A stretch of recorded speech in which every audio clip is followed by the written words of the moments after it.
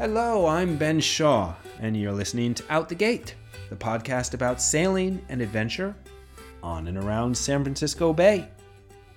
A little over a year ago, in episode 72 of the podcast, I spoke with Brady Trotman and Alex Blue of SV Delos fame. Today, they're running a Tahoe-based sailing school called Cruisers Academy, and when we spoke, they mentioned that something big was about to happen. Well, it's happened, and I'll tell you what it was in just a moment. But first, you want to get out on the water for some coastal sailing this summer aboard a beautiful 53-foot Phar? Why not head offshore with Shearwater Sailing, a sponsor of the show? Shearwater is a sailboat charter business run out of Monterey Bay by Kevin Wasbauer. Kevin's a friend of mine and was on the show a few episodes back. Shearwater Sailing's flagship vessel is a fully equipped Phar 53, as I mentioned, named Atalanta. A few months ago, I joined Kevin for a sail on Monterey Bay and can tell you she's a fun, fast, beautiful, safe, and very, very comfortable boat. So a few trips that Kevin has coming up. On July 30th and 31st, Atalanta will be sailing from Monterey to San Francisco and back. If you're interested in a great coastal sailing experience, I encourage you to get in touch with Kevin. Join him for one or both legs of this 15 to 20 hour jaunt. If you can't make it then, in August, Kevin's planning on heading south to Santa Barbara. You could join there for the 2-day trip down, the trip back, or the whole 5-day adventure, which runs from August 13th to 17th and includes a lay day to explore the lovely beach town of Santa Barbara. In addition to these special trips, you can always book private sailing charters for a couple hours or the full day to go wildlife viewing, whale watching on Monterey Bay, take a sunset cruise, or you could contact Kevin to book your own multi-day adventure. Don't miss this opportunity. Reach out to Kevin directly at info@shearwatersailing.net and discuss the possibility of sailing aboard Atalanta.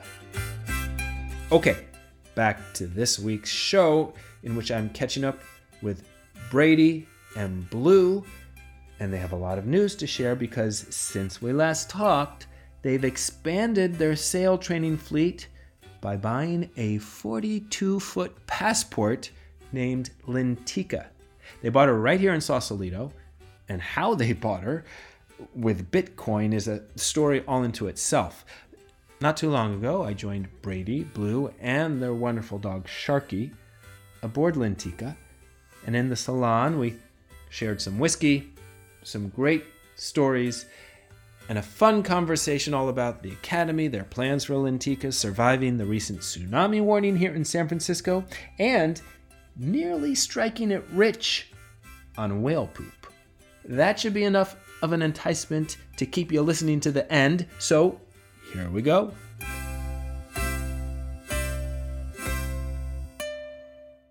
We are on Lintika, the Passport 42.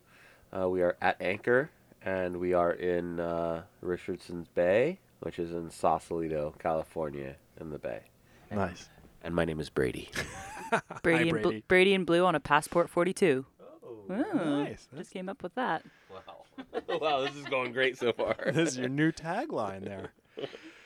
I love it because when we last talked to you guys, when I last talked to the two of you, you alluded to the fact that you might have some big news coming just around the corner.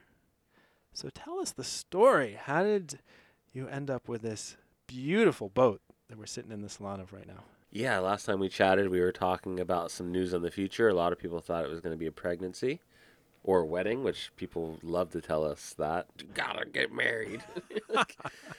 Thanks, Bud. Thanks for telling me what to do. Now I know what not to tell you during the interview.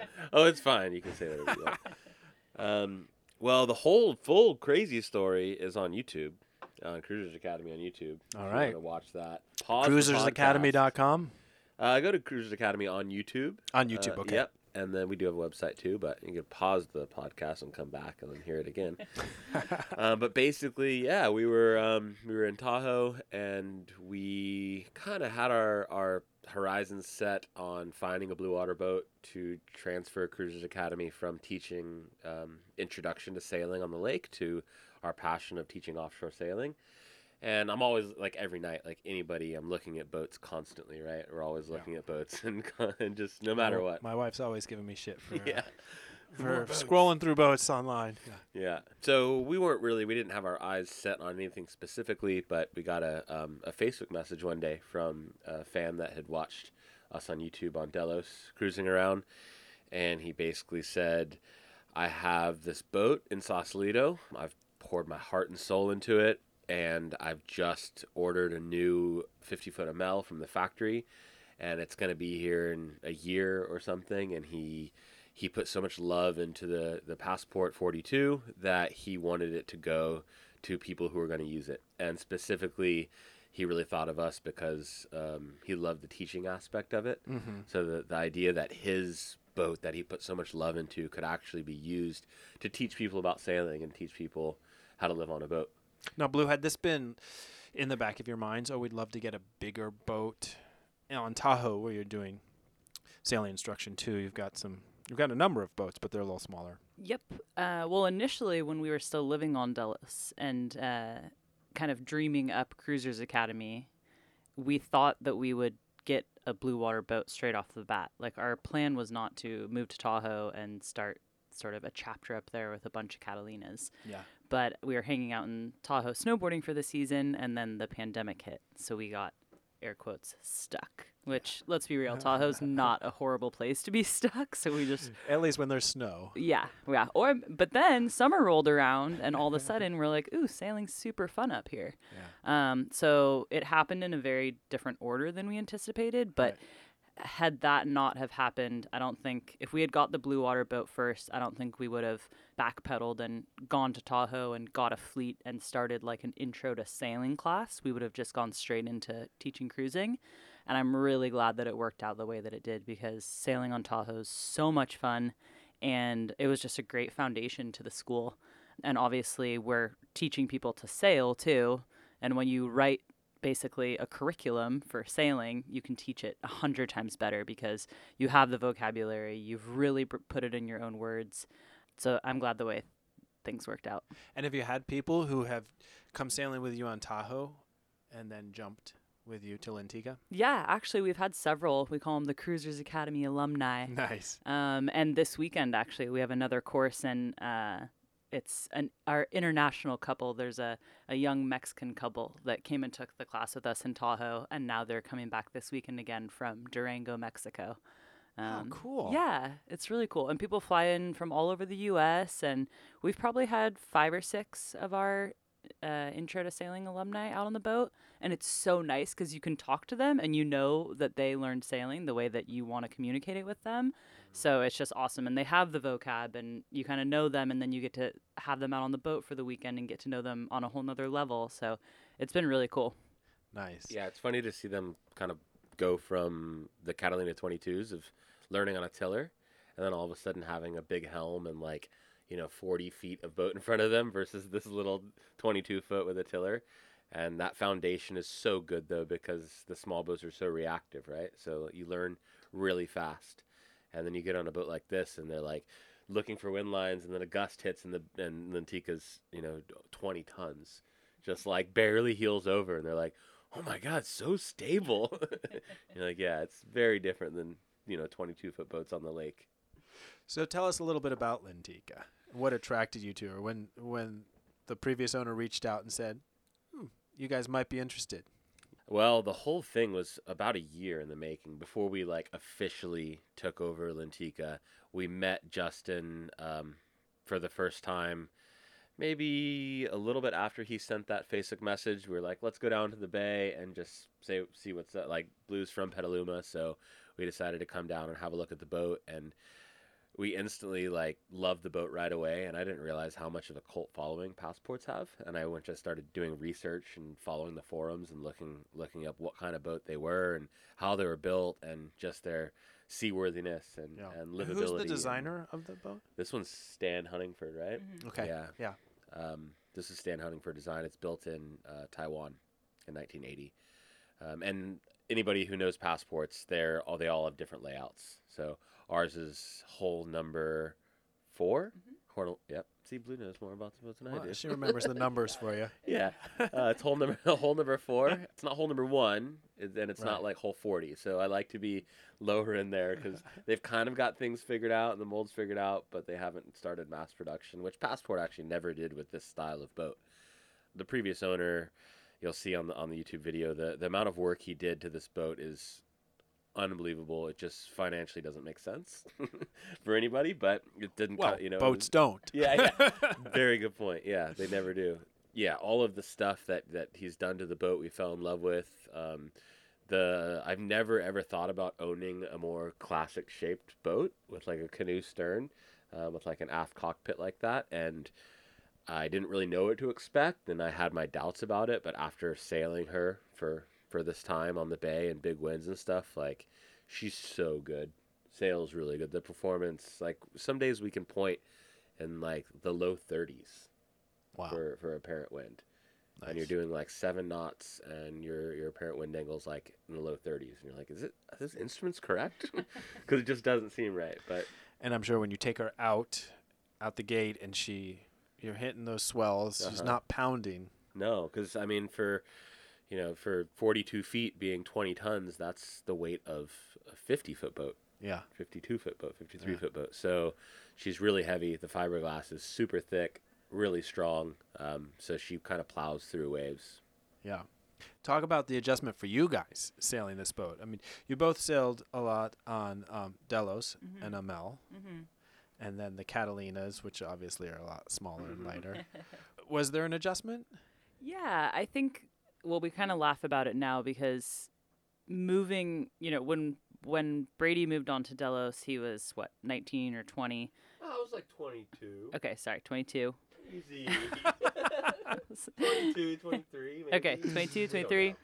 But super young in his 20s. When I moved on, same thing. I was a backpacker, moved on board, and so it was like we had like 2 pairs of shirts and like a swimsuit, and that was fine. That's all you needed, And then for us now, we've been living actually in a house in Tahoe for a year and a half or however long it was.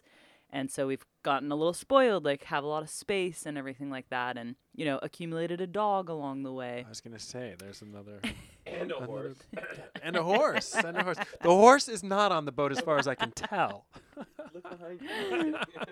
Still working on that one. Okay. So yeah, That song, Tony, on a boat. That the head is actually the shower in the head might be big enough to be a stable. that would be great. Have you heard the Lyle Lovett song, Pony on a Yes, Boat? I love that. That song makes no sense, and it's my theme song. And if I had a boat, I'd go out on the ocean. And if I had a pony, I'd ride him on my boat. And we could all together go out on the ocean, setting me up on my pony on my boat. I have to say, I was just working on painting my boat, which, for those of you in the know, involves a lot of sanding. And so it was in the shed, and I was kind of at my wit's end and sanding the same stripe for the 3rd time. And that song came on, and it totally lifted my spirits. Yeah. It was just kind of a turning point. I was like, all right, I can do this. I love that. It's a funny song. You're like, this doesn't make any sense, but I wish that it could. Yeah. So yeah, it was a little bit of an adjustment to move back to boat life in that way. Right. But it's been really fun, and the bay just has a lot to offer. And it seems like a lot of people go back to the dock at the end of the day in the bay. Yeah. So like it feels like we're the only people that anchor out in the Bay Area. At Angel Island or anything, like maybe once or twice there's been another boat there. I mean, it's the weekend. I don't know where people It is are, amazing, but isn't it? yeah, These marinas are full, and the anchorages are empty. it's crazy to me. Yeah. I'm still trying to figure it I out. because my boat is in Horseshoe Cove, and I love coming down to work on the boat and seeing you guys anchored out there. There you are for the weekend, and you were actually there a couple weeks ago when the tsunami Tell this Yeah. story.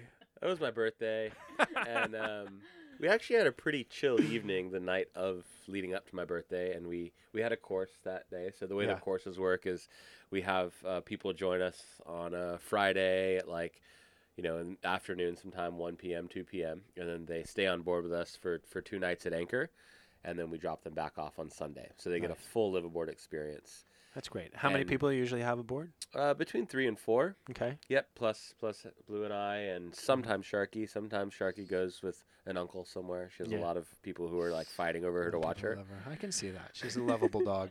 Is she awake right now? Nope, she's snoozing. Yeah, that's it. Snuggling with her little stuffed shark. Yeah. So it's between 3 and 4 people, which I thought when we started the course, I was like, it's gonna be tight, and that's we'll deal with it. But it's been really nice. Like for a 42-foot boat, there's plenty of room for 6 of us to be living on the boat for 2 nights. Where do you usually go? What's your route? It depends on the weather, and Okay. that's kind of part of the course that we've created is we create the weekend together. Nice. So when people get on board on Friday, we do the introductions, and then we immediately look at a chart of the bay, and we look at weather and tides. And we over a couple hours, we make a decision of what our plans for the weekend should be. Where should we anchor? Why should we anchor there? What the tides are going to be. Can we go out into the Pacific? Can we not? Should we go into the bridge? Should we not? So from a learning perspective, it's really cool because every single course is different depending on the conditions and the tide. And that gives people, the crew, real ownership over what you're doing, too. Yeah. That's great.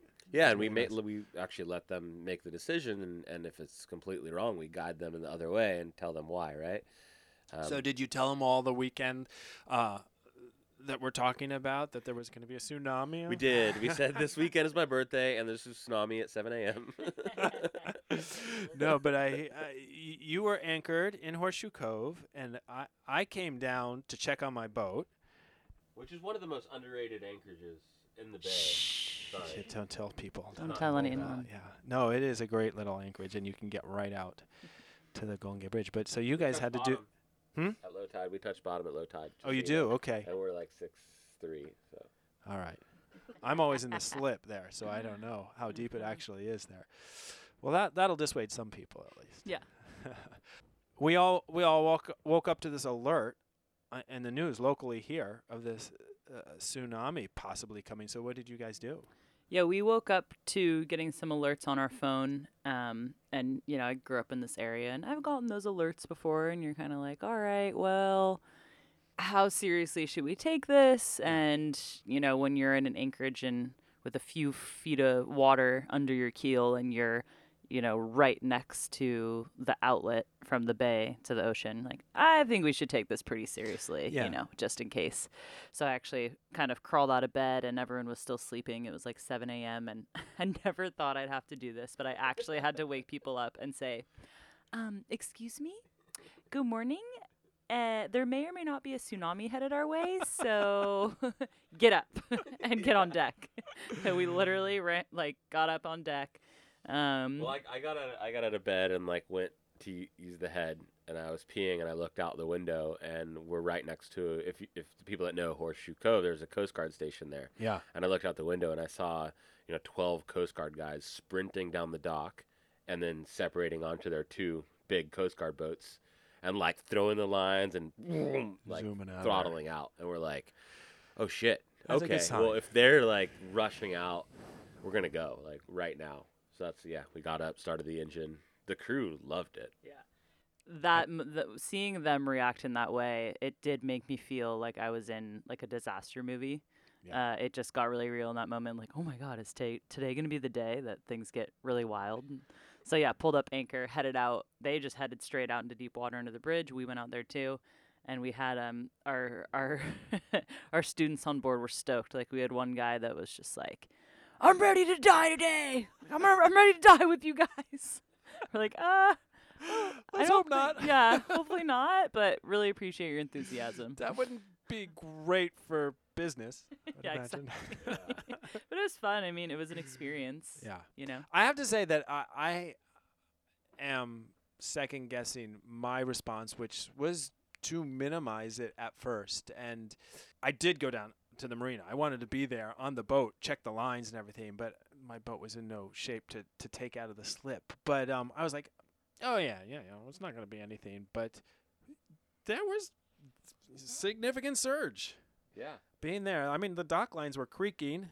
Mhm. Boats were lost in Ventura. And Yeah, in Santa Cruz, I mean, once we started seeing, like, we went out and we were out for at least an hour and we were next to the Coast Guard boat. So, like, the strategy when a tsunami comes is you go to deep water, right? Right. Because anything in shallow water, it just grows exponentially, just like a wave breaking on a reef. Right. So if you're in 300 feet of water, 400 feet of water, what they say is it just, even if it's a huge tsunami, it passes under you and it doesn't even feel like anything. You won't even notice it. Right. So we're out there next to the Coast Guard boats, just like waiting for like this inch swell. to Did pass you under guys get us. it? Did you feel? Was there a moment when there was an all clear when you're like, okay, we're gonna turn around? Not really. It was really strange. Like the Coast Guard kept getting on the radio, and they were like, "There's reports of high waves combined with high tide.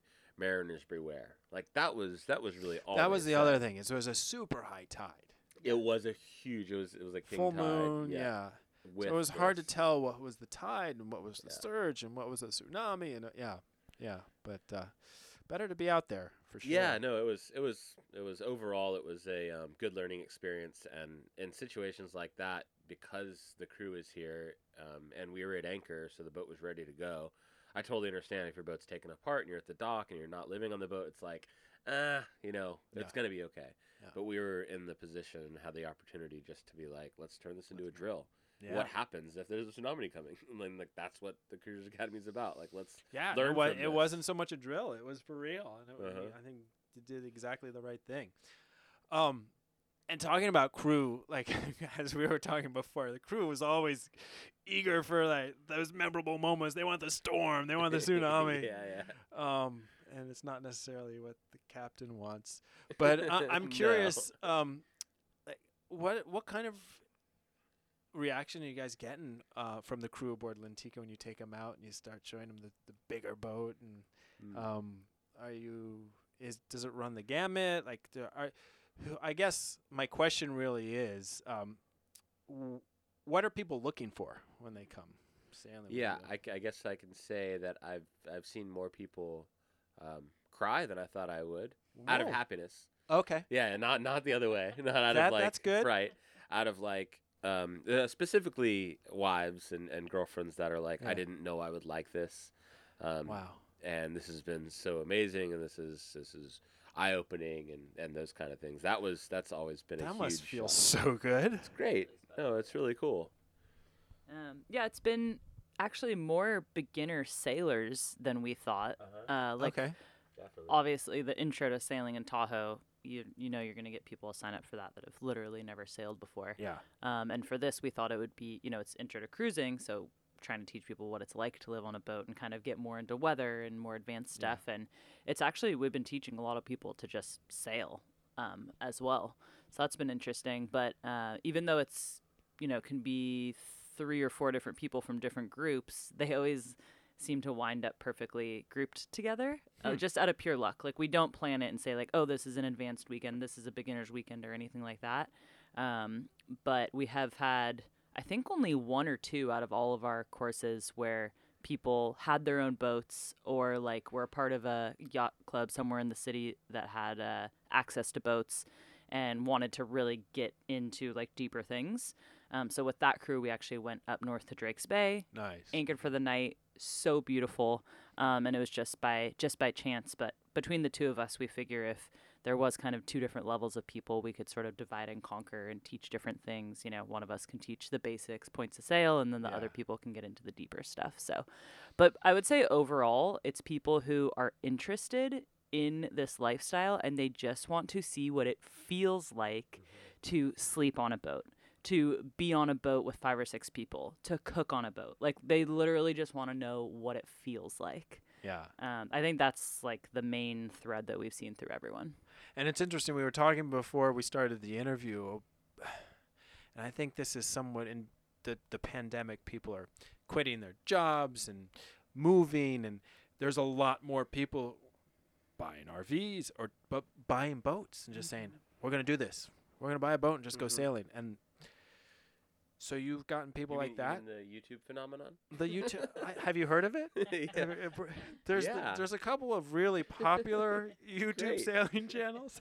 No, it's really. I mean, it's cool because it's people can really be inspired by what they watch on YouTube, and whether that's riding mountain bikes more, or going sailing, or hiking, or whatever it is. I think YouTube is a really cool place for people to kind of ignite passions that they never knew they had. Yeah. And yeah, we definitely see that with our sailing school, with what's happened in Lake Tahoe. People that join us that have never stepped foot on a boat and are already putting offers on like cruising boats. And then other people that are taking it a little bit slower and come and take our introduction to sailing class, and then come out on Lentica and do intro to cruising. And then they're like, maybe I'll get a trailer sailor first and like work our way up, which that's what we advise. Don't go big right away. Don't go whole hog. Yeah, Sell all your exactly. possessions and then. Yeah. How many? What percentage of people would you say have followed you YouTube on Delos and then Cruisers Academy and find you that way? Let's see. I don't know if you gave it a percentage. The vast majority. Yeah. Yeah. Yeah. I mean, we've had some people that have just found us on their own, and to be honest, they're super confused when they get on board because everyone's talking to us like we've met them before, and they're like, "How do you guys know each other And know everything about these two yeah, people. Yeah. Like, well, have you heard of the internet? Yeah. But we really haven't, put any effort into like marketing that side of things. So hopefully in the future that side of it will grow too. But Yeah. No, but it's great to have that base to start from. it is, yeah. I mean, I always say that sailing's a great filter for people. Just, I don't know what it is. I don't know if it's people are interested in nature or, being self-reliant or hardworking or something like that. But probably the truth of it is we're, people know us from the internet. And so we're attracting a certain type of person that like, they feel like they already know us. I think both of those are true. Yeah. But yeah, that's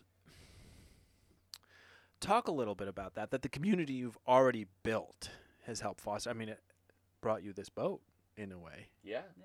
It not only brought us the boat. The other part of the story about getting Lentica is the ridiculous loan we got in Bitcoin for it. Like, Whoa. Huh? Okay. Excuse Obviously, I me? don't watch enough of your videos. Tell us a little bit about Could this. you not do your research before this interview? I like going in cold. Yeah, nice. I love it. No. Yeah, so that's what I mean. The episode we're talking about takes place over the period of a year, and a lot of very random moving pieces came together. And around the same time that we were looking at Lentica, figuring out how to finance her, which if anybody's bought an older boat, even if it's in great shape, you know that banks have a hard time with giving a loan out for boats over 20 years. We found out anything over 20 years, they're like, no, we're not going to give you money for that boat. And you're like, Yeah. well, but look at it though. Look at the survey. Yeah, like, don't you know? look how incredible this boat is. So around that same time, we got another amazing person in the universe reached out to us, and we kind of talked over the phone, told him our story, and he was an early Bitcoin adopter, and was like, basically, fuck borrowing money from the bank. Don't give them any more money, and don't pay interest. I will give you a loan using Bitcoin. Nice. And interest-free. An interest-free Interest-free loan. Yeah. That is nice. Yeah. That's a better very rate nice. than the banks. can do. That's what he said. And I was like, interesting. And with interest rates going up and Bitcoin going way down, Yeah. it's nice to have Yeah, convert that right? Bitcoin into a boat. So, and then we talked to Justin, who was the previous owner of this boat, and was like, would you consider taking Bitcoin for the boat? And he's like, of course. 100% I'll take Bitcoin. I was planning on investing in it anyways. This just kind of takes out a middle step for me. So it all just kind of super randomly pieced together, and we ended up paying for this boat with Bitcoin, literally. Nice. And no, we don't owe the person back in Bitcoin, because a lot of people are concerned about that. Right. Because it changes a lot. We're like, no, the Yeah. day the actual U.S. dollar amount it was locked in at, the day that we did the transaction is what we owe. Good. And what we're making payments on. Really bad. Yeah. Yeah. So That's fascinating. it is. It's, Oh man, it's I love crazy. all these pieces, how they come together. Yeah. I mean, I've got a very, very, very minor experience with that. Like podcast listeners who have helped me with problems when I've reached out and said, "Oh yeah, I can help," and it's just amazing to build that kind of community. And that's always existed, I feel like, among sailors, but the internet has just kind of spurred that. Yeah. I mean, you guys must go places around the world, sailing or otherwise, and run into Delos fans.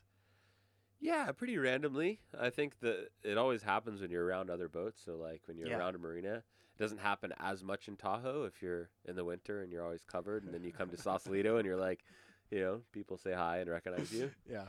My favorite, the best is when people recognize you not near the ocean because they're Oh. confused. Out of context. Like here in yeah. Sausalito, people kind of recognize a little bit, but my favorite was we were up in Truckee. I think it was when we first moved there. And me and Brady were like in a thrift store. I think we were super hungover, just like looking at thrift clothing. And some older gentleman was like, I feel like he like bumped into you and turned around. He's like, Brady? What the hell are you doing up here? That's I was awesome. trying on some super tight like snow jacket that didn't fit me because I've gained some land weight, and I was trying to squeeze into it, and he was just like, "What the fuck is going on? Is that you?" And No, what's no, that no, experience like for you no. guys? Are you like, wait, I don't know you, or is you just assume like, not at all, man. I think a lot of people think that, especially when we meet them for the first time and they're like, I feel like I know you and you don't know who I am. And that's probably the most common thing we hear from people when they join us on trips is like, I feel like I know everything about you and you know nothing about me. And I always say to them, like, well, half the battle's already done then. Like, the fact that you know who we are and you're here, it's great. Like, it's half of getting to know each other is already done. So now Right. it's time for us to ask you nah, questions. I'll just listen. Yeah, now it's time to like hang out and yeah, exactly. Have That's you tell cool. us your stories. That's cool. And people must love to tell you their stories, to share. Great their stories. Oh man. Yeah. Yeah. It's what's cool about spending 2 nights at anchor living with people on the boat is you see them from the morning till night, and then How do you guys do the cooking? Do the crew do it? Do you guys do it? How's that all work? Me and Brady kind of switch off. We each have a few meals that we do, and then we have people help. Okay. We would love to just throw people in the galley, but I'm sure as a boat owner that everything's in a specific. I mean, I would literally have to stand there and like guide them through, like, slide that thing open and then reach around, like hook your hand in. And How like, could you slide not know it's in something the out from secret back. Yeah. compartment under all the Exactly. plates? Like even Shake that opening a the little more. drawer, you're like, come on, like, yeah, lift it up, like a little more, tweak it this way. So Yeah. we do most of it, but we make it, it's not a charter. We make that very clear to people. They are going to participate, and everyone's really great about it, so they help chop and they help clean and they definitely participate. That's I think cool. if it was for longer than a weekend, we would definitely put people in the cooking rotation and like do more in-depth galley stuff and provisioning. But because it's literally 2 nights of living on the boat, there's a lot more stuff we can focus on besides that about living on a boat and the experience of that. So. Which brings me to the next obvious question. Do you have any thoughts? You've got a boat that you could take offshore for much longer than 2 nights. Uh-huh. What is the any plans there for doing longer passages with people? Definitely. What do you think, Lou? Oh yeah. Yeah, there is. That's of course right when we got this, everyone's like, "When are you leaving? Where are you going?" And that will happen in the future. But for now, we're just going to enjoy the bay. And then we're going to run the Tahoe chapter of the school again this summer. We've already put quite a bit of work into getting that going, and we really enjoy it. Rough game plan is to hopefully sail this boat to Mexico next fall. Nice. And definitely do kind of this fall. this fall. Oh gosh, it's 2022. Fall of 22. That's sounds like it's so far in the future, 2022. But yeah, and then we don't know our exact plan as far as how often we're going to take people on, but there definitely will be spots for people to hop on for legs of the trip. And we were actually just talking yesterday or today that it'd be cool to just have it be like our CA alumni, people that we've kind of already taught to sail and we've spent time with, and we know we really enjoy spending time with them. And so we'll see how it plays out, but we're definitely going to bring people along. cool. Yeah. Yeah, that'll be fun. It'll be fun to watch where you guys head. I love that you have both aspects of it, the Tahoe chapter and the Bay chapter. I mean, it's so... I mean, that's what we were both kind of shooting for when we left Delos, was to have a bit of balance. Yeah. And we've been off for it'll be over 2 years. 2 years, and I think we just passed our 2-year mark. Does it feel like does that No. seem like forever ago, or does it feel like you just No, left it Delos? seems like yesterday. Yeah. Yeah. To me, at least, it seems like it was just yesterday. But when you think about all that we've done and the amount of hours and work we've put into building the Cruisers Academy and our Tahoe chapter and the offshore chapter or the Bay chapter now, I think what we're always striving for is that balance of like time in the mountains and then time on the ocean. Yeah. We're always working towards it, and we're 2 years in now, and we've got our Tahoe chapter set up, and we're stoked about this summer and teaching people on the lake, and then we've got Lentica now for part of our offshore chapter and ocean chapter. So we don't know exactly the details of the rest of the year, how it's going to play out, but we know that they're both going to be running and moving along. Awesome. It's such a beautiful balance. I'm smiling because my wife and she's a mountain girl and I'm the ocean guy, and so we're always talking about that balance too. Like finding time, doing both.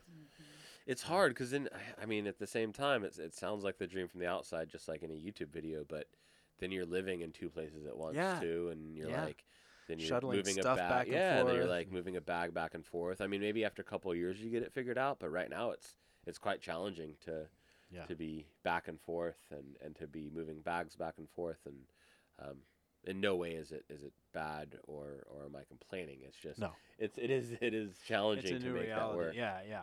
I want to circle back because I want to know more about the horse. So you grew up let me pass the mic to Blue.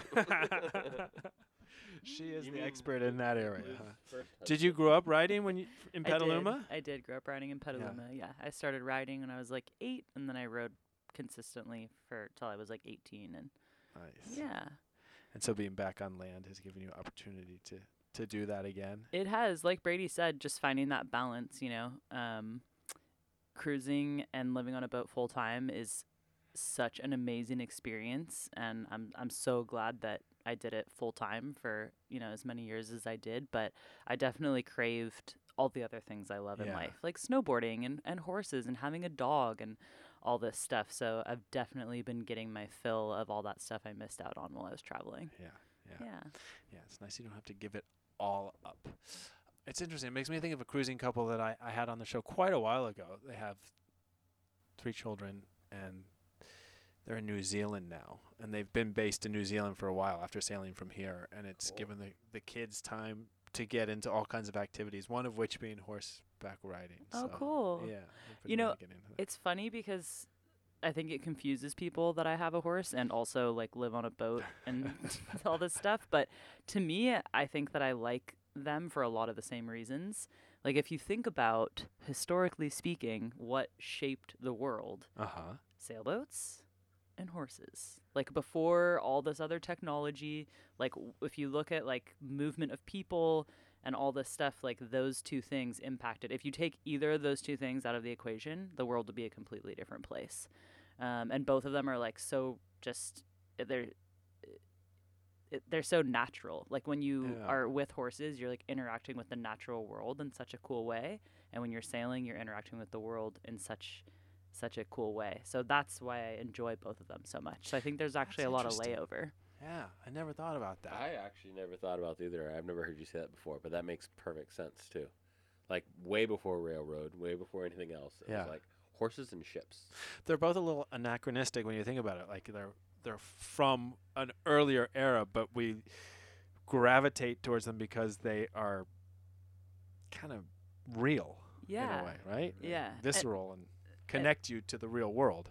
Definitely. And they were both tools. Like both of them, like I said, help shape the world and were used as tools. And now because technology has come so far, they've kind of become like reverted to being or turned morphed into being more of like an art. I would imagine like sailing.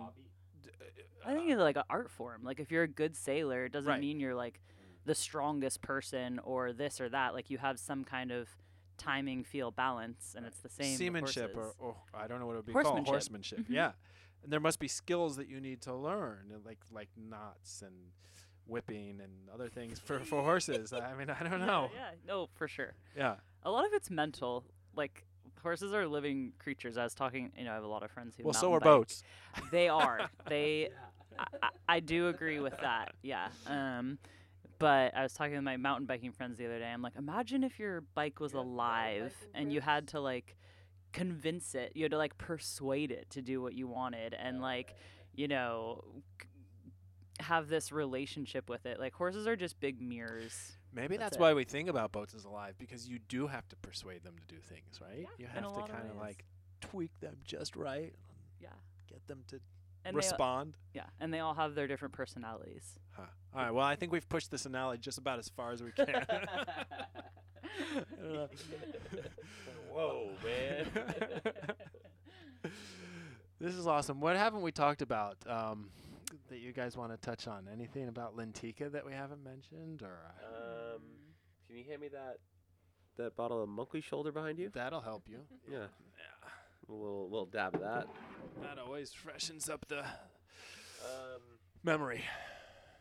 Yeah, I mean, just about offshore sailing and balance, just going back on that, I think it's something that a lot of people strive for, and maybe you never actually can find like true balance, but you're always trying to work yourself towards it.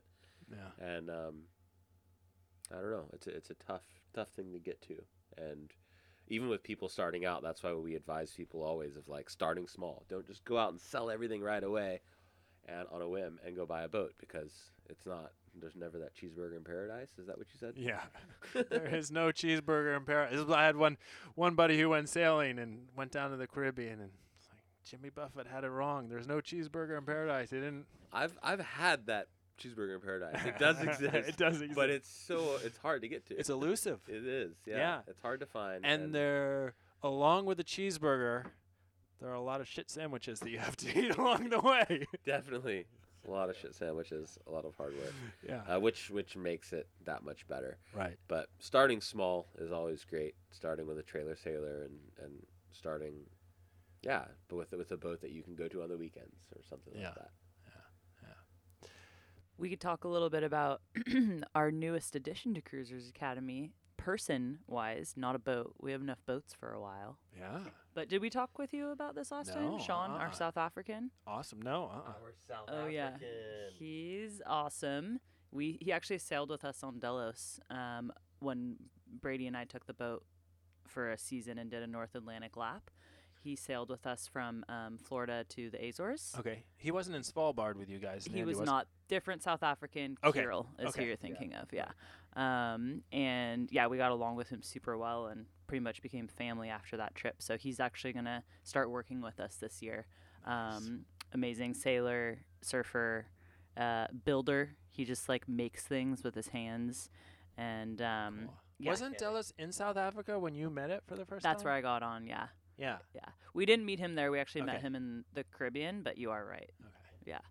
See, I do follow some of you. Yeah. Podcasts. So what's he going to be doing? with you? He's going to be helping us run Lentica. So he's going to be Cool. teaching some trips around here, maybe some offshore stuff. And then his background is more of like engineer. So might start developing some like, diesel mechanics or rigging, or maybe go That's to great. other people's boats. People will love that. Yeah. I think a lot of people in the Bay have boats that maybe they're a little bit nervous of in a way. Like, is my rigging okay? Or like, what's up with this system? Anything like that. So he can go around and help people with that kind of stuff too. So in relation to the balance thing, having someone else that we can kind of trade stuff off with is going to be super helpful. I think going back to the people getting into it from scratch, I know personally, I didn't realize how much time I was going to spend. I didn't realize I was going to become a diesel mechanic when I bought a sailboat. Oh yeah. You're And an so- electrician, a plumber, a diesel Yeah. mechanic. So a therapist. giving people the whole rounded skill, if they truly want to go cruising, that's so key. Yeah, and having somebody else on board with I don't know, having 3 people to bounce stuff off of is really important, and we all have our own strengths when it comes to the Cruisers Academy and like what's being offered. And Sean just has such an incredible background in engineering and different ideas of sailing and a mindset compared to what Blue and I have of living on a boat and cruising. Cool. And so yeah, it's really cool to explore the options of doing private stuff, right? Like there's a lot of people out there that have boats that need help on their own boat. Like Right. because there's a lot of people that buy boats and they're like, oh shit, I just bought a boat. Now I need to learn how to sail. And you're like, well, and then, You're helping them do deliveries, taking them different places, or just getting them out on the bay. yeah.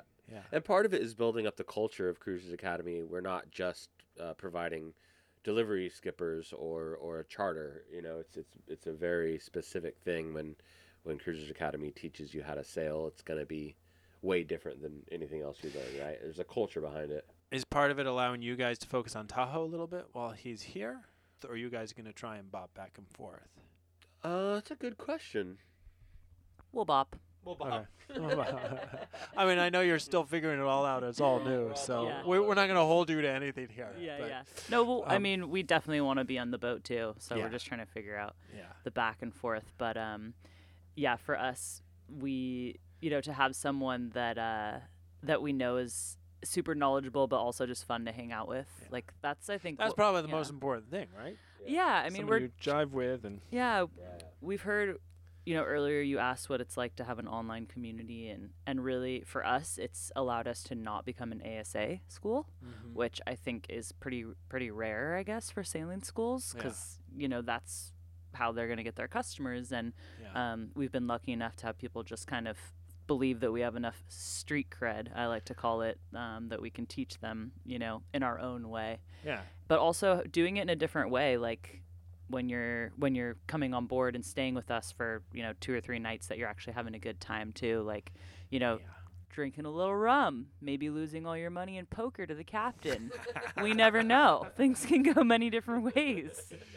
No, that is so much of it is the atmosphere, the personalities, and I mean, that's so much of cruising too, is like it's you sail, but really it's the experience. Like you get so close with your crew members, and you have these like funny moments, and you share these memories, and you get a little drunk together, and crazy things happen, like tsunamis and whatever. It's something different every week, but that's what we're trying to show people too, like how fun it is also.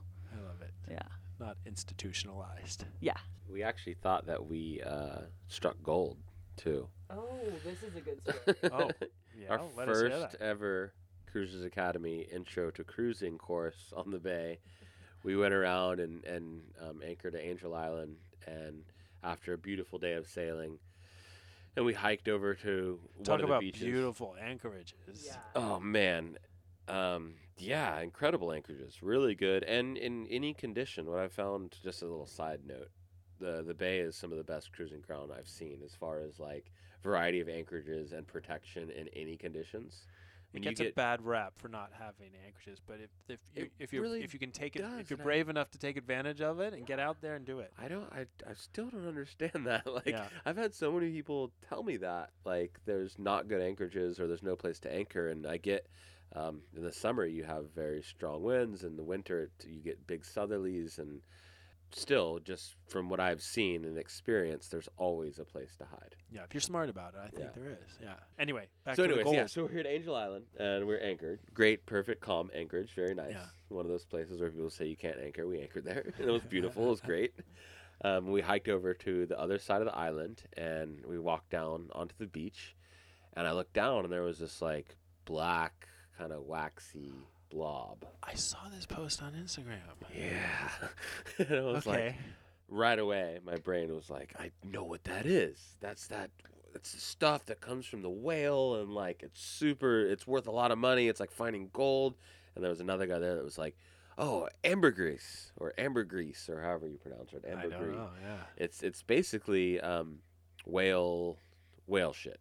Some people call it whale vomit, but what it is, it's because is it sperm whales or blue whales? Sperm whales, like their diet is all squid, And when they eat the squid, the only part of the squid that is actually hard is the beak, and it's a black beak, like a really hard beak, like a bird beak.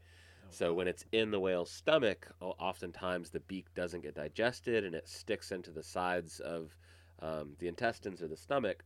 So the whale creates this waxy substance that collects all of this like pieces of beak and like puts it in a ball basically, and then they can pass it. They shit it out. Or sometimes I guess they vomited it out. And if it gets big enough, it can actually like get stuck in the whale's intestines and rupture. And for some reason, because humans are fucking weird, they decided to make perfume out of this stuff. Huh. Yeah.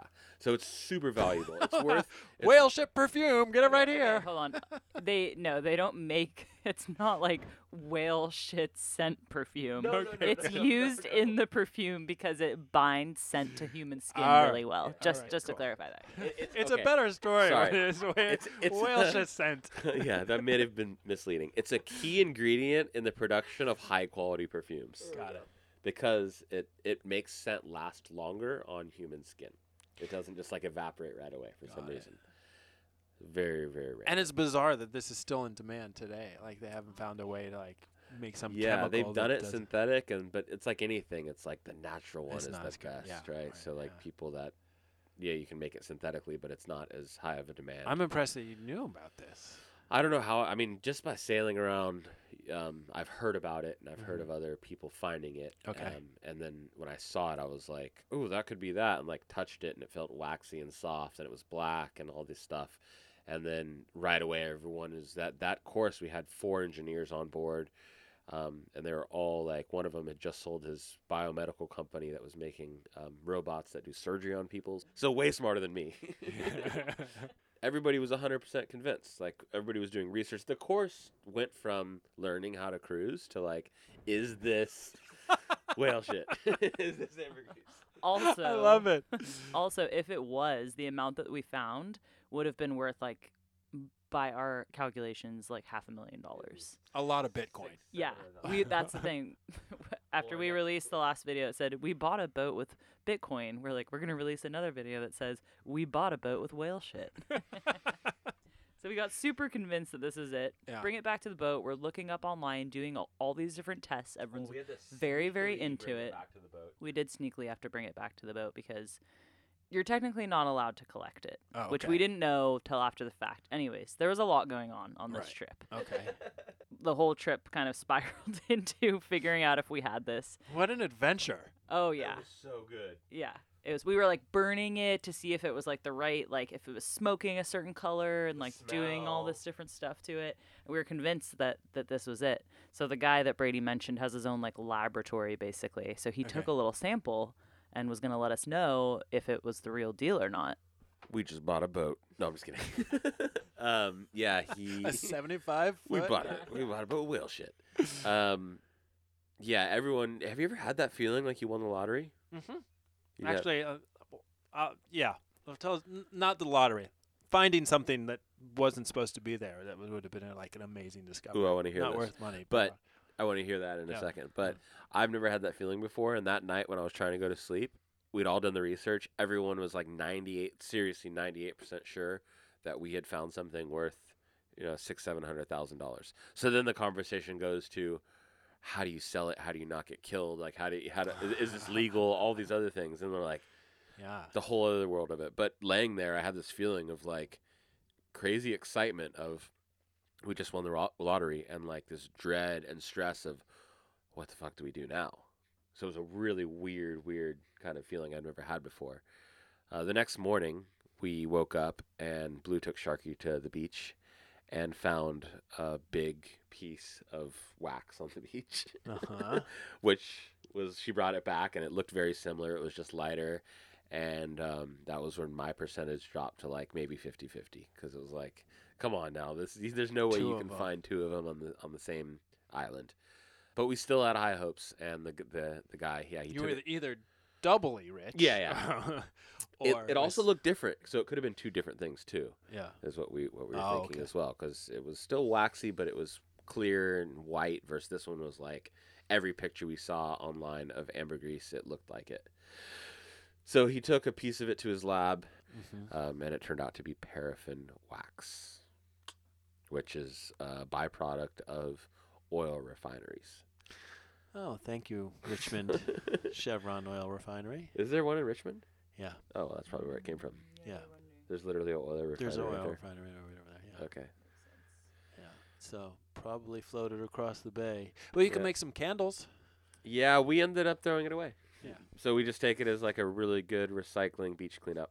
You know, there's somebody else anchored at Angel Island right now, finding it and going through the whole thing Yeah, again. yeah. No, it was a weird, amazing experience of like a depth into my head of, whoa, that's what my brain would do if we won the lottery, and like that's where your brain goes, and It's you're not thinking all good. about. It wasn't all good. Yeah. It was stressful and like, I don't know. It's hard to explain how it felt. It was good, Yeah. but it was also like, oh shit, Yeah. what do we do? Awesome. Yeah. What did you find? Oh, my story's not nearly as exciting, but we were talking about the Galapagos before. I was a teenager. We were in the Galapagos, and we were the naturalist, as you have to be. And we were on an island that was supposedly devoid of tortoises, because all the tortoises had died on that island. And we were hiking, and lo and behold, there was a single tortoise there. And so the naturalists got really excited. We ran back to the boat. We found anything we could find, like measure it. We took all these measurements and photographs of it and called it in. And the research station, Darwin Station, was like, no, there's no tortoises there. We thought we had discovered a new species. Whoa. I mean, because they can live for hundreds of years, right? So for an evening, we thought we had discovered a new tortoise. And then news came back, I guess the next day, that the research station had just relocated a tortoise to that island, so they didn't know about it. But we thought, I had dreams of my biology career starting by discovering a new species. Yeah. So that was pretty cool. It was not money. It wasn't the same kind of dread of oh my gosh, how is this going to change things? But Yeah, the wild tortoises there are pretty cool. yeah. So you guys, I think we need to end here. We're almost at an hour, but one of your recent adventures was the Galapagos. Mm-hmm. And you went on a diving excursion there and are working on some footage right now. Is that right? We are. Yep. It's underway. I think it'll be about 7 episodes, and we have Oh, 2 or nice. 3 done. So What channel will those be on? on Cruisers Academy. On Cruiser yeah. Academy. So we did Okay. start our own YouTube channel. There's not Cool. a ton on it, but there's more coming in the Nice, pipeline. nice. Yeah. So Cruisers Academy on YouTube.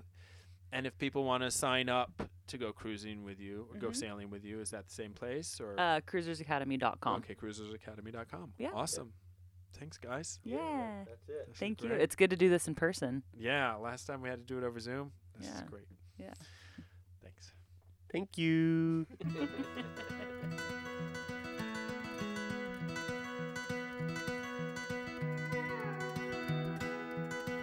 That's it for this week's show. Since I talked with Brady and Blue, those videos of theirs that we were just talking about from the Galapagos have gone up on their YouTube channel, Cruisers Academy, and the footage that they got is simply stunning. So go take a look. As always, I'm Ben Shaw, host and producer of the show. Thanks again for listening. I really appreciate reviews of the podcast on Apple Podcasts. And if you want to get in touch with me, I always love hearing from listeners. Drop me a line at outthegatesailing@gmail.com. Until next time, smooth sailing. And if I had a boat, I'd go out on the ocean. And if I had a pony, I'd ride him on my boat. And we could all together go out on the ocean, set me up on my pony on my boat. Well, now the mystery masked man was smarty. He got himself a Tonto, 'cause Tonto did the dirty work for free. But Tonto, he was smarter, and one day said, Kemosabe, well, kiss my ass, I bought a boat, I'm going out to sea. And if I had a boat,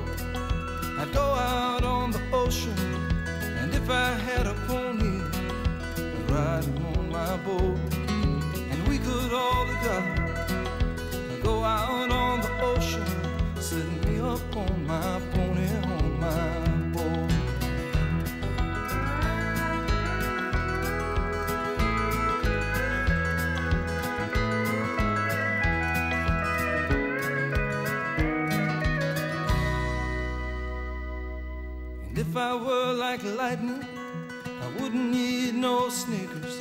Well, I'd come and go whenever I would please.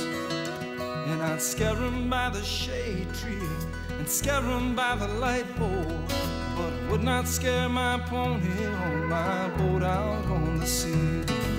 And if I had a boat, I'd go out on the ocean. And if I had a pony, I'd ride him on my boat. And we could all together go out on the ocean, set me up on my pony.